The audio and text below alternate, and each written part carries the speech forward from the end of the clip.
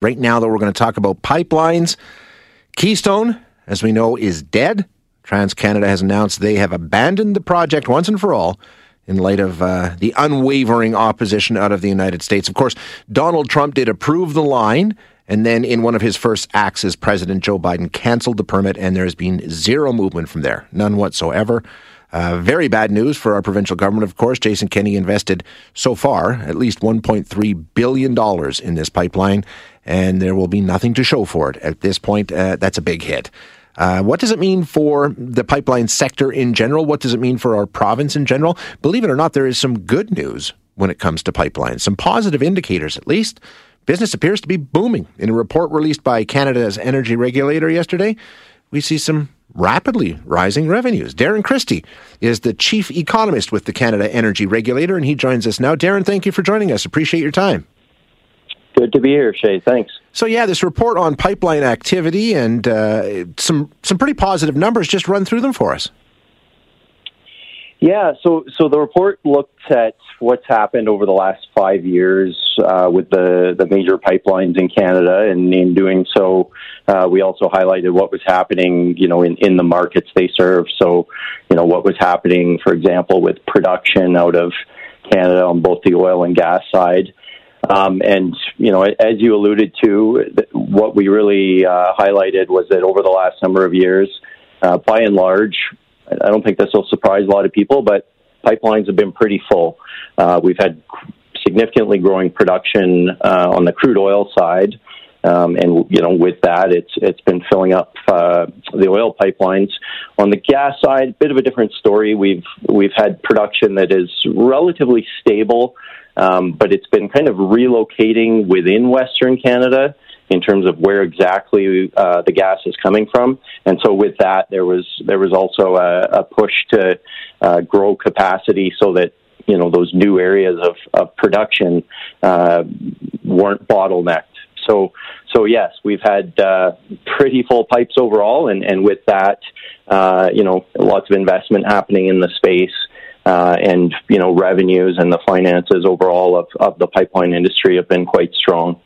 Darren, I found it interesting going through the report. We haven't seen any new lines come on, but we've seen capacity increase. So are these developments within the existing pipelines? How is that happening?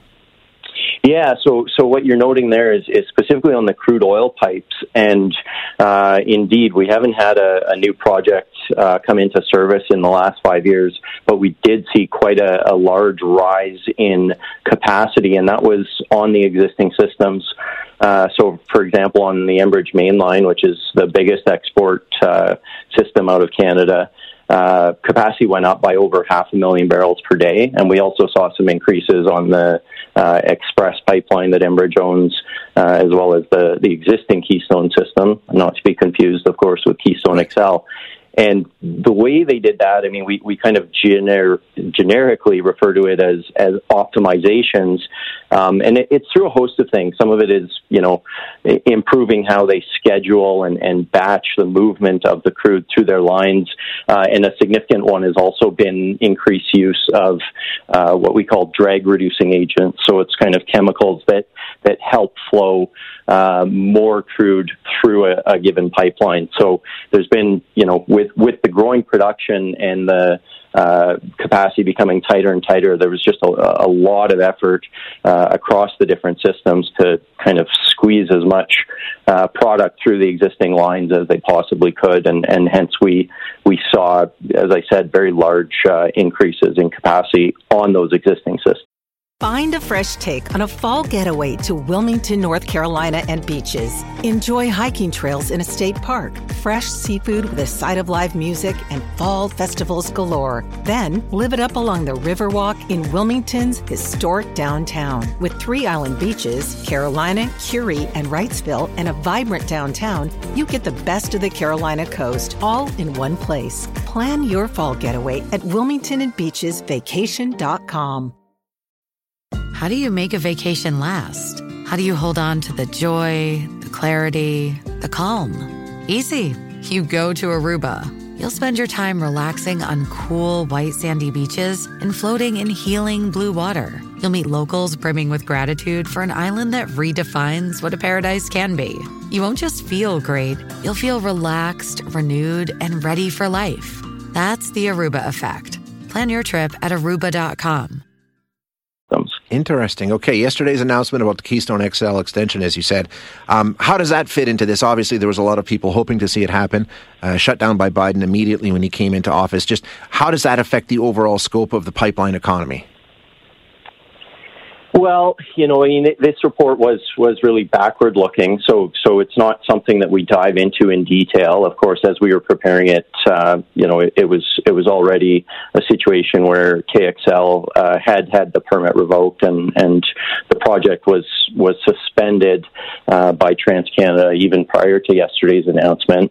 But in terms of what it means going forward, I mean the section where we highlight what's happening on Keystone XL. We also highlight, of course, that there are two significant projects under construction that will add other capacity to the crude oil capacity out of Western Canada. So, the Enbridge Line 3 replacement is first up. It's targeted to come on stream Q4 this year is what Enbridge is saying. And so that will add somewhere in the neighborhood, the entirety of the project will add about 370 million barrels a day, 1,000 barrels per day. And then, the other one that is certainly talked about a lot is the Trans Mountain expansion. And with construction in flight there, late next year is when they're targeting in service, and that's over 500,000 barrels per day. So Keystone XL, it was certainly a big pipe that was planned, but there are these other two, and so the how things will shake out ultimately. Of course, it depends on how much production changes over the coming years, but certainly in the next little while, there's quite a bit of capacity coming on stream from those other two projects, which will go a long way to providing the capacity to even grow production out of Western Canada. Interesting. Okay. Great stuff. Thanks very much, Darren. I appreciate your time. My pleasure. Take care. Yeah, you too. That's Darren Christie, who is the chief economist with the Canada Energy Regulator.